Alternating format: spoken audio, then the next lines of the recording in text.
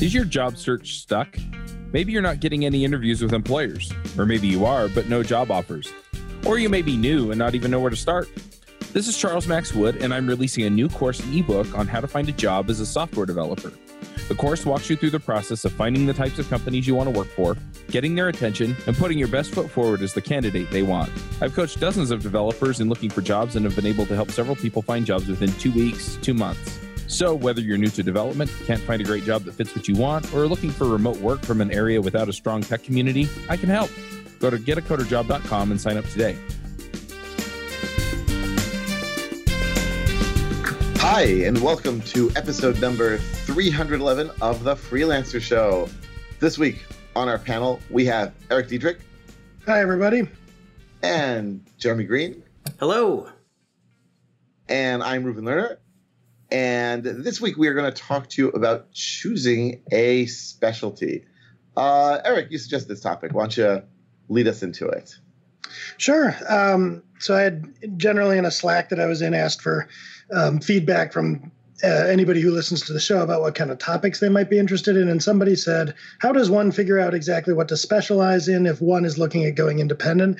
This is somebody who is not yet independent, working full time. And this is actually, for me, it's a question that people I know who are currently full time and looking to go independent tend to ask a lot. How do I pick a niche? What do I specialize in? How do I market myself? Kind of everything in that vein. So it seems like a nice, rich topic to talk about. I guess maybe to start off, we could all talk about like what it is we specialize in and how we came to do that. Does that seem like a plan? That seems excellent. Yeah. Go for all it. Right. Start us off. So for me, let's see, I kind of worked my way up the software development career path, I guess, and eventually left after being a CIO.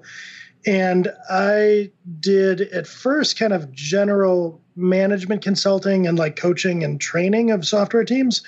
And that gradually evolved into what I'm doing today, which was, I have kind of two lines of business.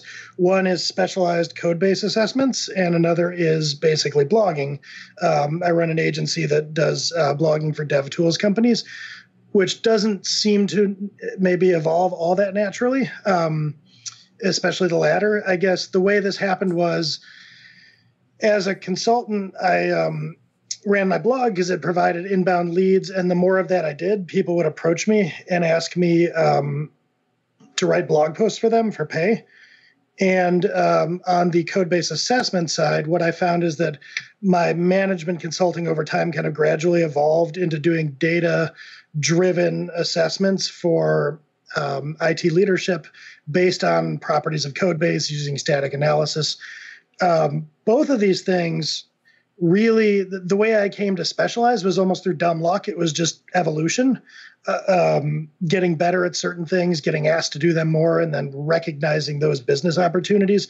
So it's a particularly interesting topic for me because I feel like I have a lot of insight now into how I could have done this in a lot more of a deliberate fashion than I did.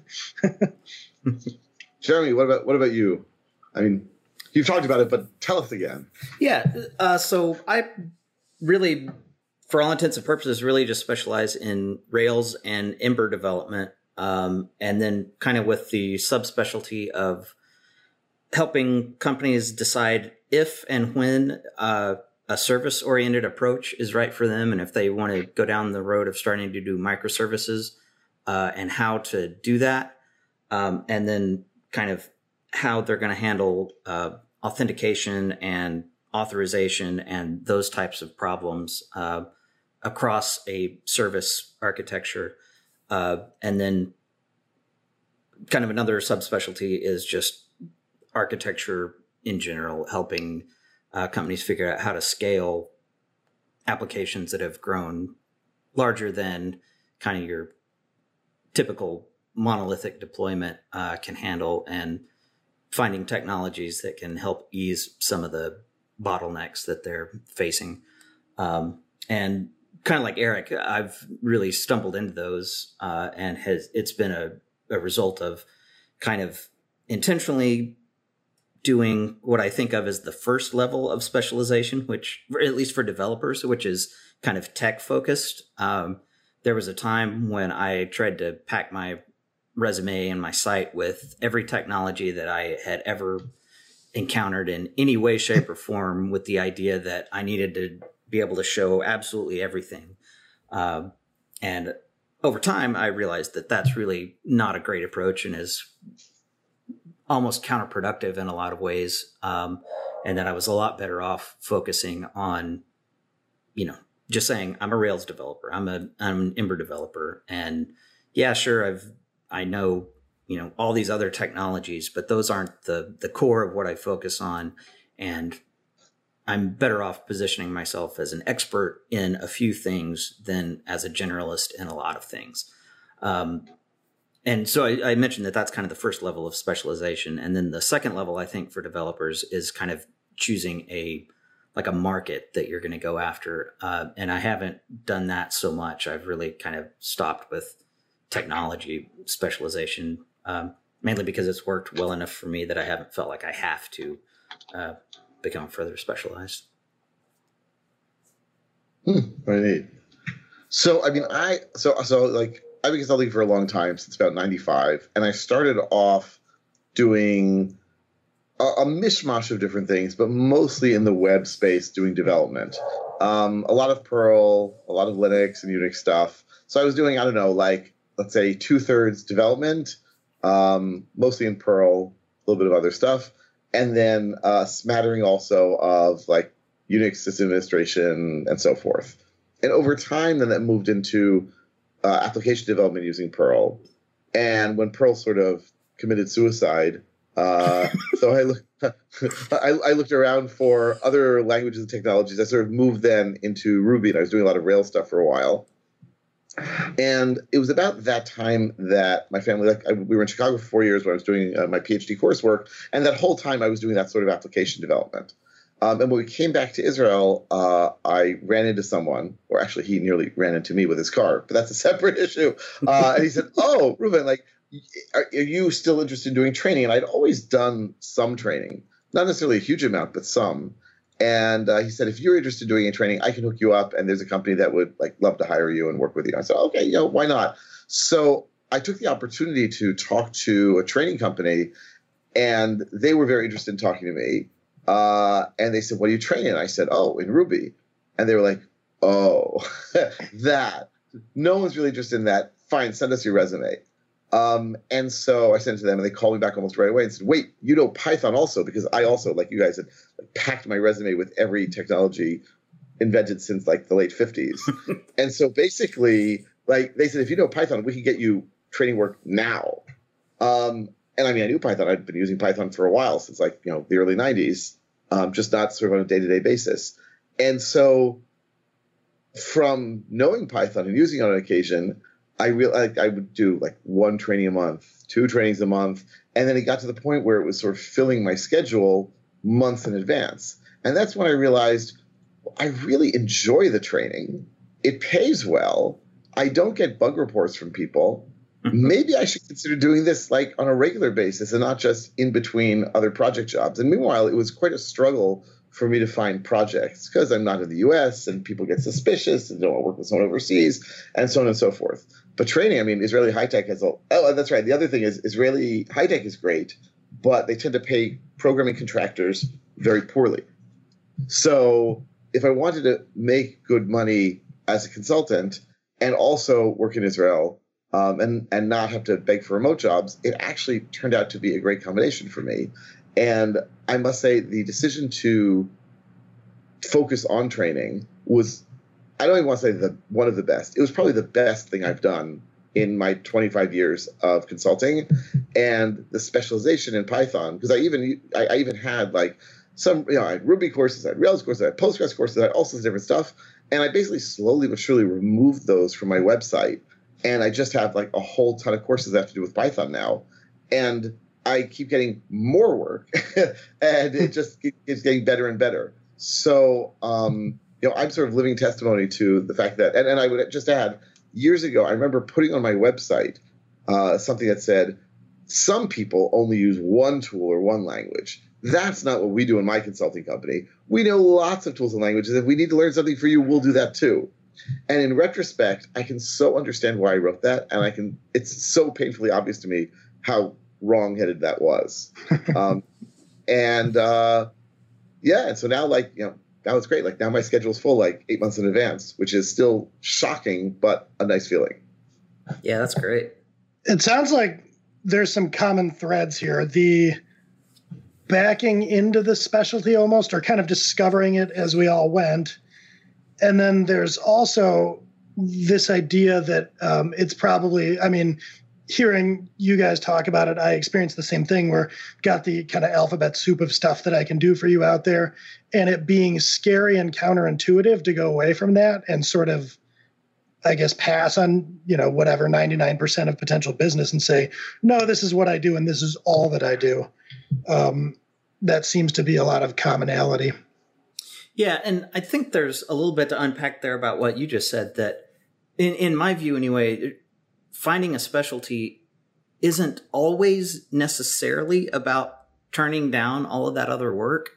It's more about how you present yourself to prospective buyers and making it easier to get in the door with them. And like I've talked to a lot of freelancers that when they start talking about getting specialized, they really have a lot of trepidation about, like you said, turning down more generalist or, good work that they could normally do, or they're worried about, what if I get bored always doing the same thing? And I think, being a specialist doesn't necessarily mean that you stop doing those other things. It's just that you stop talking about the fact that you do those other things in lieu of talking about the things that are within your specialty that can help you open doors that you might not be able to open if you're presenting yourself as a generalist. That's a great point, because if I think about if there were stages to what I would do, I think at first I focused on what I was advertising. These days, I will turn down work that's outside of my specialties simply because I don't have time, and I've become more efficient with these businesses to the point where it's just better to forego other work that I'm not as good at. But I think, especially for anyone listening that's just getting started, pick a specialty, but don't turn down work if you need work, I guess is what I would say. Yeah, definitely. Look, it's also, the high-tech world, granted, in Israel it's small because the country's small, but the high-tech world in general is surprisingly small and well-connected, and people move from business to business, and people want to work with good people. So if you work with someone or with a group somewhere, and everyone likes each other, the odds are good, in my experience, that someone's going to call you a year or two later and say, hey, we have a project for you. And the project is not going to be an exact duplicate of what you did before.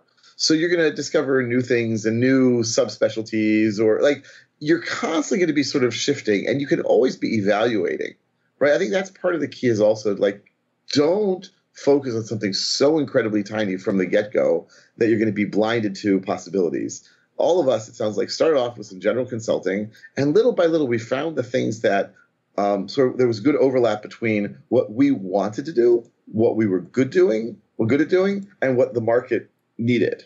And so we then said, well, why not just keep doing the things that fit all three? And you'll find things will change over time. I mean, maybe at some point I'll decide that I don't want to do the training, or that, Python is passé and, something else is great. I don't expect that to happen for the next 10, 15 years, which is great for my career, but not all technologies are as long-lived. I seem to have picked a winning horse almost by accident, or people picked it for me as I said. So look around and keep your ears open. And really, it's hard to imagine going wrong specializing. It's really like in retrospect, I should have done it years before. Yeah. One of the, I think, most common things I hear, if I think about somebody who is working as a software developer or, in some corporate job, wants to specialize and go out on their own, there's kind of this tendency to focus, and I think the wage world does this to you more. There's a tendency to focus on, what am I good at? What do I want to do? What skills do I like? So I want to, focus on this particular tech stack because I'm good at it. And I think one of the things that flips, that we've all touched on a little bit in our own stories, is that getting out there in the world, taking gigs, exposing yourself to a lot of different people and coworkers and collaborators, you start to hear what opportunities are out there. And I think more importantly, you start to hear what the market wants, what other people have demand for, and how you can help them. So I think one piece of advice I would give to aspiring freelancers as you're thinking through specialties, think about what you're good at and what you enjoy, sure, but think more about what you're hearing that people need. You know, what are gaps in the market that are missing? What are unscratched itches out there? Start with those and then overlay what you're good at and what you enjoy. Like what could I bring to this? I hear what demand is out there, you know, whether it's for Python courses or Ruby on Rails development or blog posts, any of these things. Then you bring to that like, okay, well, how can I serve this market and do I want to? Yep, I agree with that. I mean, I remember when I was in graduate school, I was sort of surprised by how many people doing PhDs choose a topic that's something close to their interests, right? So people who are interested in children's games, they research children's games. And people who are interested in computers, use computers. And people who are interested in math, do math, and so on and so forth. And at first I thought, oh, that's really weird. Like, that's almost cheating, right? Because like they're researching something they already know about. But no, that's smart, because you're going to have to spend so much time dealing with it, and you want to explore in greater depth, and you want to understand it to its limits. And so the same thing in many ways is true for your consulting career. Choose something that's of interest to you. I mean, I definitely know people who work at, especially high-tech companies, and they get a good salary, and they go home, and they do not want to hear about technology at all. They tend not to be programmers, but they do exist. But if you're running your own business, you'd better enjoy it, or be making lots of money and be willing to like suffer as a result. But I think choosing something that you find fun, interesting, challenging, you could explore for a few years. And you know what? If after a few years you decide to go in a different direction, that's okay too. Yeah, that's another very important point in the specialization discussion, is that nothing is permanent. And it's, I mean, you know, I think it's easiest to kind of buy into it if you think of it as a marketing tactic that you're adopting for a while, and that, you know, your marketing tactics can and will and should change over time. That can help it be a little bit less intimidating, because it certainly can feel like, you know, you are making the one big decision about your career. And that can be really scary and, you know, lead to a lot of procrastination and gnashing of teeth and all that stuff. Yeah, I agree. That's a great point, because I hear from people, and it's totally understandable. I get that, but I hear a lot of people,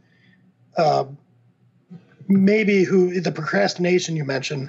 I don't know exactly what I want to special in. Yeah, like what if I get this wrong? I'm locking myself in for the rest of my life. Yeah. Absolutely, no, you aren't. You can always change that later. Yeah. So I think, as much as I said earlier that the high-tech world is small and interconnected, I'm now going to say the exact opposite, which is the world is a really big place, like surprisingly big. I know I sound like Douglas Adams here, but like basically, like, so, you know, I'm involved in Python and I write about it, and I have thousands of people on my mailing list. And then I went to the Python conference, and I discovered like some people knew who I was, but a lot of people had no idea who I was, which was sort of fascinating and humbling. But also exciting, because it means basically a huge number of these people have never heard of me. I can market myself however I want. If I go up to people and say I'm a trainer, they'll be like, oh, really? Like, I had no idea. Tell me about it. And, you know, the people I know in my day-to-day life, they're sick of me talking about training. So you definitely have the chance to market yourself to different people in different ways, and you're never closing doors, because there are always going to be people who've never heard of you, who are going to be potential clients, and who might be big, great clients. Yep. And you can even do people do like niche A/B testing? Not, because it's so time consuming to sort of learn about a niche and explore it and market yourself to them.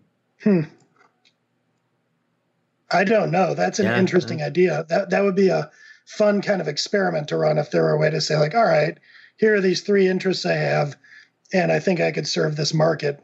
Go. Which one of them will generate the most business? Right. I don't know. Short of building like 3 different websites, I imagine you could probably make it go. But maybe do a lean startup or as Tim Ferriss talked about it in the 4-Hour Workweek, like put these websites up, take signups or whatever, and then, work on whichever one gets you the most pre-orders or what have you. Look, I mean, Philip Morgan, who used to be a co-host here, he literally wrote the book or a book at least, but the book in my mind, on specialization. Yeah. And part of what I love about his book is, first of all, he says, okay, these fears you're having about it's too small, it's this, that, these are normal fears to have. The second part is he then sort of walks you through a process of how are you going to choose something that's likely to succeed in the market, as opposed to finger in the air and hope. Because if you've done any consulting for a while, you've had a few different clients of different sizes and different interests, and you sort of know who you want to work with more and who you want to work with less. And so, but like maybe you want, I know someone who loves working with poor nonprofits. That might be great for your soul, but terrible for your bank account. And so balancing those out is important. But you can't do that. Again, like it's definitely possible to find things that match, or almost certainly possible to find things that match both. Yeah, Philip's book on this subject is really fantastic. I highly recommend it. And, that could probably be the TLDR of this whole episode, is read Philip's book. But you mentioned conferences earlier. And I think another, if you're a freelancer and you're trying to think of things that you might want to specialize in, a good, perhaps, way to think about it is think, what are topics that you would want to give conference talks on? And are those things that you would be able to shop around to multiple conferences? My specialization of helping people figure out authorization within their service-based architectures kind of happened by accident from me giving a talk about that at RailsConf and then a few other conferences after that.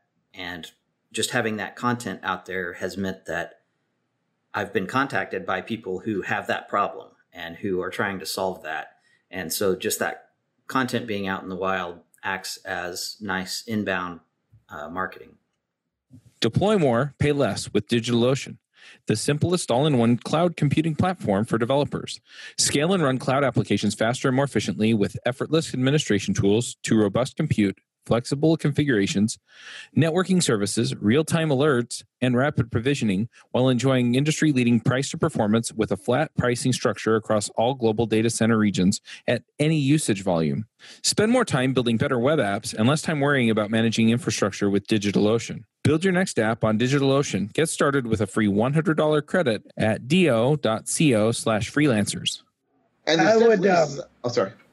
Oh, I was going to say I would generalize too in my experience. Like, I think that's an excellent subset of something I found to be true, which is I'm always having a lot of exploratory conversations every time I'm on site with clients or just in general to listen to people and to hear where are their opportunities, what pain points do they have, what could make their life better. If you could wave a magic wand and have whatever be true, what would it be? Not that I schedule all kinds of conversations like that, but I'm always trying to have a few to get a sense for what's out there, what problems do people have that could solve or that they need solved, and what might I be able to do that would solve those, that I feel I could really bring something to the table. Even if I'm not actively looking for a specialty, which I'm not, it's always interesting to kind of know what opportunities are out there. Yeah. I definitely agree. I mean, look, when I decided to go whole hog into training, I decided to really try to rebrand myself from a consultant to a trainer. And the reason was partly for me, right? So I would think, okay, when someone asks me what do, I can say I do training and that's that. But a lot of it was so that wherever you would go online and search for my name or find my name, whether it was on LinkedIn or Facebook or my website or my blog, whatever, it would mention training a lot. So that someone coming away would say, oh, I get it. I know what this guy does. And maybe I can invite him to do training at my company too. And it hasn't happened a ton, but it definitely happens some. And it's it's useful because more and more people see me as the Python training guy. And I don't know who's saying that or where they're saying it, but I know that's happening simply because companies call me up, and I always ask, where do you hear about me? Oh, from this person or that person. So the idea of specializing is not just sort of for you, not just how you identify yourself, but how you brand yourself online. And if you stress it enough, it takes some time. It might even take a few years, but then you can really label yourself in a certain way and brand yourself, and people will remember it and then react accordingly, call you up for that kind of work. I mean, what Jeremy was saying about, doing certain kinds of Rails work. I'm not surprised people called you up, because how many people really know those things? And they know that you have thought about this on lots of projects with lots of other people. Yep, exactly. Yeah, it's a good point. If I'm thinking about how to describe like a day-to-day benefit of that, is it makes like sales conversations in your own marketing substantially easier. You're going to be having, once you pick a specialty and it overlaps with expertise that you have, the conversations get easier. You're not having kind of weird exploratory conversations about like, well, what can you do for us? Well, I don't know. What do you need? Those conversations are sort of teed up more in advance. Like, this is what I do. And people know that, and they're more likely to be seeking you out specifically, which makes the conversations easier, and it lets you charge more. Yeah. Yeah. Like the technical interview just pretty much disappears if people have seen your content out there and know that you know what you're talking about. I've had a client one time just pretty much straight up say, well, we don't need to do a technical interview because I saw your talk. I know that you know what you're talking about. We just need to figure out if we can work together and what it's going to cost. And wow, that's fantastic. And that makes it so much easier. It's a much more enjoyable business transaction to be involved in at that point. So the thing I'm wondering is, if circling back to kind of the original question, is there a definitive or I guess non-organic way to choose? Like, could you sit down with pencil and paper and come up with your specialty? Or does it kind of almost have to be the product of some conversations and experience and, doing different types of gigs? I don't have an opinion on that, so it's not a leading question. I'm genuinely curious, just because I don't have the experience of like sitting down and picking something. I wonder if that's even reasonable to do. Or what do you guys think? I'm sure you can, but it does seem sort of artificial and difficult to me. Like, I mean, I could sort of look at the market and say, well, the trends look in this way and that way. And so I can anticipate that, and I can go off and, do various things. But I don't know, most people I know just sort of fell into things in some way. I'll even, it just occurred to me, I'll give a counter example. It's not fair necessarily to say it because he's not here, but I'll say it anyway. So Jonathan, I know, like a year ago, blogged or wrote on his mailing list constantly about how he was going to enter the the credit union mobile market. Like, he was going to help credit unions to improve their mobile websites or make them mobile friendly. And he learned so much more about credit unions than anyone else on earth should ever learn about credit unions. And he was having all these conversations with people all over from credit unions. And it was like, I was convinced, okay, he is so impressive at this. And he is, by the way, he is a very impressive guy, don't get me wrong.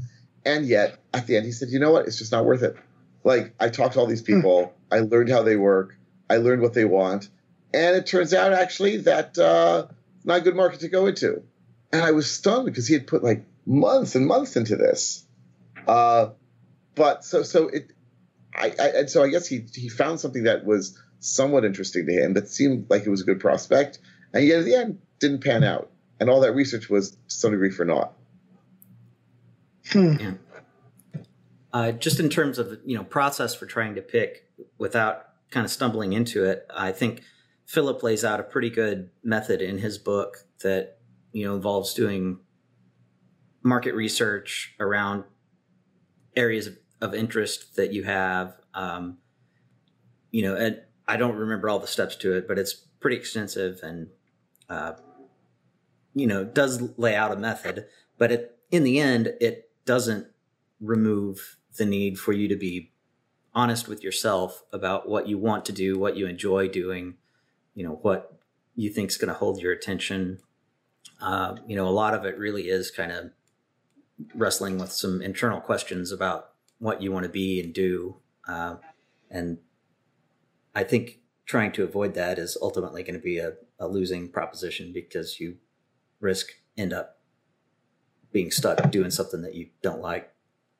For the corporate employees, it just occurred to me that if you can, and you're eventually anticipating going off on your own, but not ready to do that yet, that maybe seeing if you can move around within a large enterprise to different teams, working on different things, or even do a little, I guess, W-2 job hopping, maybe just exposing yourself to different groups and different organizations will help goose the process along.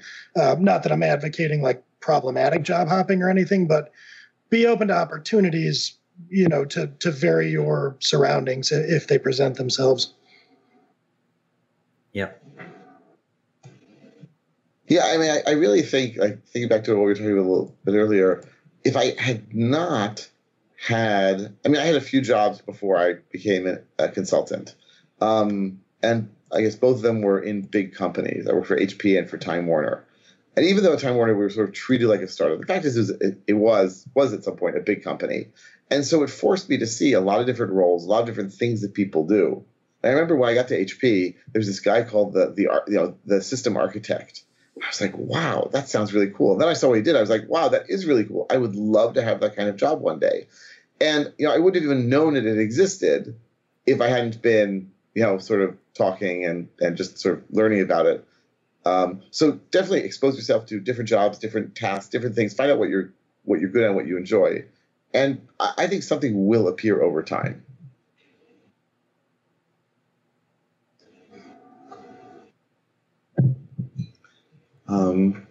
Now, you guys, we talked a little bit about conferences. I know that Jonathan has mentioned this a bit, and I think Philip has mentioned it also. First of all, the rule isn't too specific. If there's a conference to it, then it's not too specific. Yeah. Right? Because there are enough people, there are enough sort of job opportunities in that niche. But what about going to conferences? I can't remember who was talking about this. Maybe Jonathan, maybe someone else. If you're interested in a particular topic, don't go to the technical conference. Of other programmers. Rather, go to the conference where your potential clients are. And then you can hear from them what they're interested in, what they want to work on, what their problems are, and they'll be very happy to talk to you about it. And then you can, use their language to market to them. Have you guys ever done anything like that? I certainly have not. I have not either, although it sounds like a great tactic because that's a good venue to have kind of market research conversations. Yeah, no, I haven't. I've mainly gone to conferences for other programmer types and spoken at those. Right. Actually, when I went to PyCon this year, I was thinking, okay, I'm now doing exactly what we tell people not to do. Then I realized, no, wait, I do training. My clients are actually the nerds. Yeah. This is a good place for me to be. I've talked at length with people about kind of cautioning new freelancers in the software development space. You don't really want to go a lot of places and speak to your peers or, I guess, theoretically competitors. You want to try to speak to your buyers. But the big caveat there is it may be if you're writing books, selling info products or something, your buyers might actually be software developers. Then by all means, go to those conferences.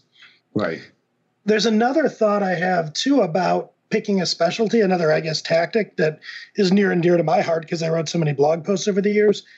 You could, and this is a lot more indirect, but you could start gaining expertise and writing about a specific topic and then see who reaches out to you about it. Because over the years, I've gotten a lot of inbound leads through my blog, sometimes for things that I wasn't really advertising or trying to specialize in. Hey, I see you write this post about X.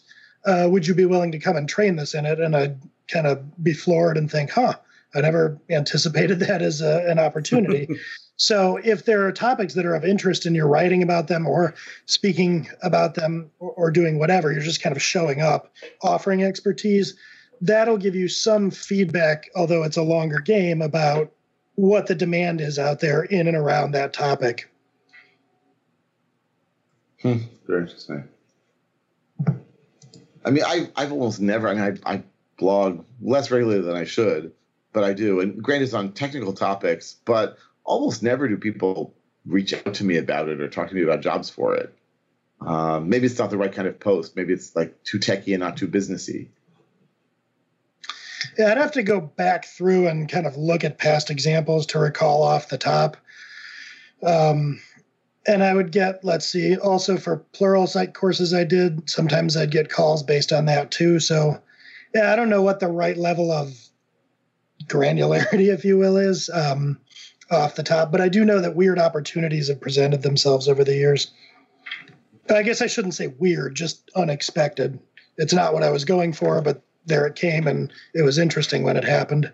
So I think it's just worth noting that when we talk about, write for your customers and not for your peers, that's really meant as kind of best case scenario advice, and doesn't mean that writing for your peers can never work.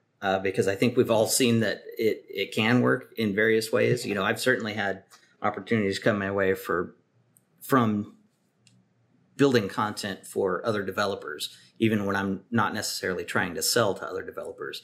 But it doesn't work as reliably and as, I guess reliably is the right word. It doesn't work as reliably for bringing in new business as it would if I were creating content directly for the types of buyers that I want to target, because it kind of takes people putting a couple of steps together for me to be involved, if that makes any sense.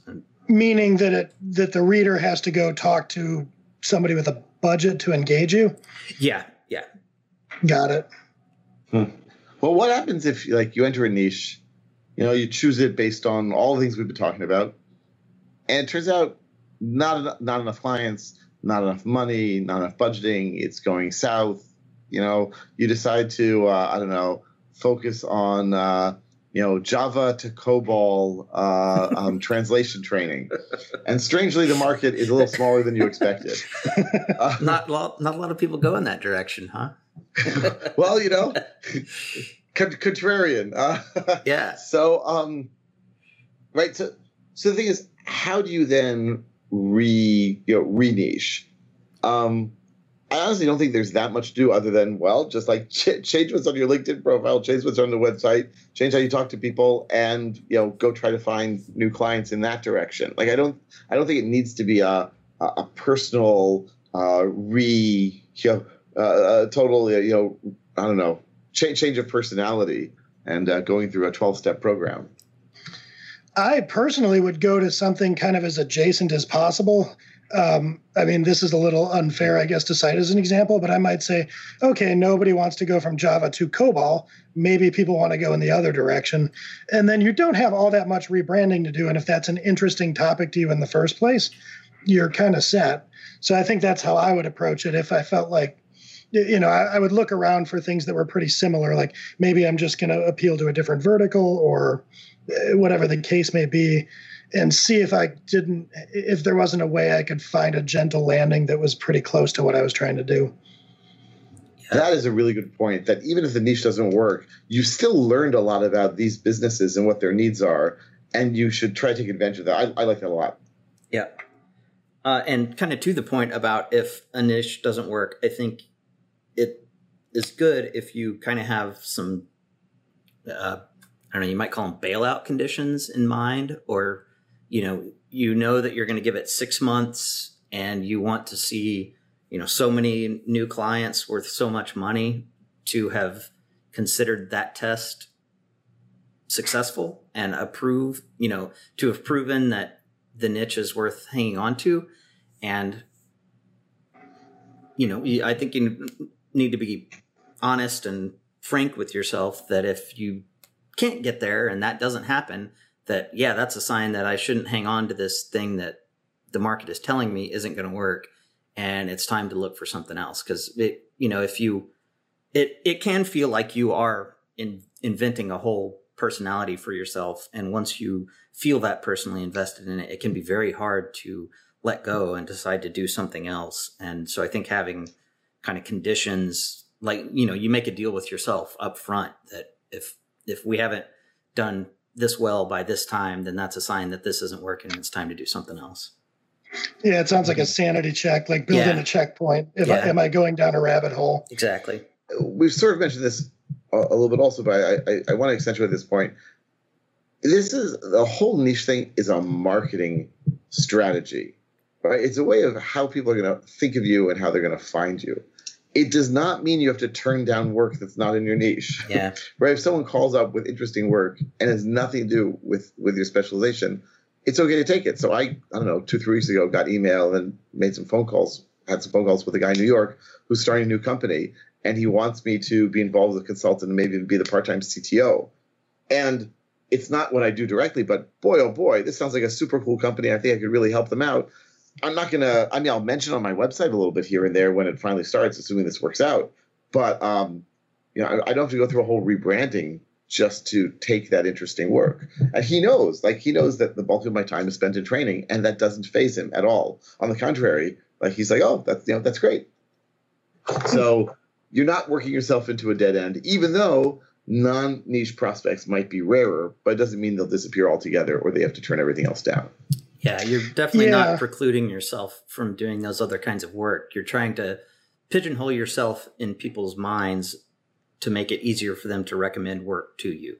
Like, if you say you specialize in booking systems for hotels, it's a lot easier for people to go, oh, I know somebody that works at or runs a hotel and they have trouble with their booking system. I can put you in touch. Whereas if you're saying, I do computers, nobody knows anybody that needs computers, as a general specialty. And so it makes it very tough for people to recommend work to you or to make connections on your behalf. Well, I'll tell you, when we first moved into our apartment, so I guess it's close to 19 years ago. So the neighbors came to say hello, and they said, oh, we've heard that you work with computers. Oh, no. And so maybe you can help us out. And I said, I would love to help you out. Just one little thing. I don't know anything about Windows. I only know about Unix. That was one of the best things I've ever said to any neighbor. And strangely, I've not gotten any technical support requests from them since. So that's like an anti-niching sort of thing. Establish what you don't do. Well done, sir. Yes. Is it okay for someone to say, well, I'm not sure what I want to do. Try a few different things in parallel, different projects in parallel, or not in parallel, one at a time, and then say, okay, over the last 6 months, I've tried 4 different topics, and topic B seems like it's the biggest winner. Is that a reasonable thing for people to do? I certainly think so. Yeah, it's keeping the lights on, keeping you getting paid while you're doing some development and figuring out what you want your business to look like. So I think that's probably a great strategy, frankly. Yeah, I was going to say, I think it's a great strategy as long as you're, kind of giving each of your options, the good old college try. You don't want to be spread so thin that you're trying to do 100 things in a month and expect that one of them is going to, massively outperform the others. You want to kind of have you want to be placing well-considered small bets. Mm-hmm. I think we've talked about this for a while. Any other last thoughts before we move on to picks? Well, for me, I think that if I were going to leave with any parting advice, it would be the thing we touched on earlier, which is don't use, procrastination or indecision as an excuse not to go forward with your goals. You're not going to be locked into any niche or specialization, and you don't even need to be specialized to go off on your own. You can start taking contracts and general gigs and kind of iterating from there. So just whatever you do, don't let yourself use indecision as an excuse to put off life goals that you have. Yep, I agree with that 100%. And I would also just add, don't be reticent to even take that first level of niching and say, I'm a Rails developer instead of just I'm a developer. Because even that little bit of additional specificity will really help open doors that wouldn't be open otherwise. Absolutely. All right. Let's do some picks.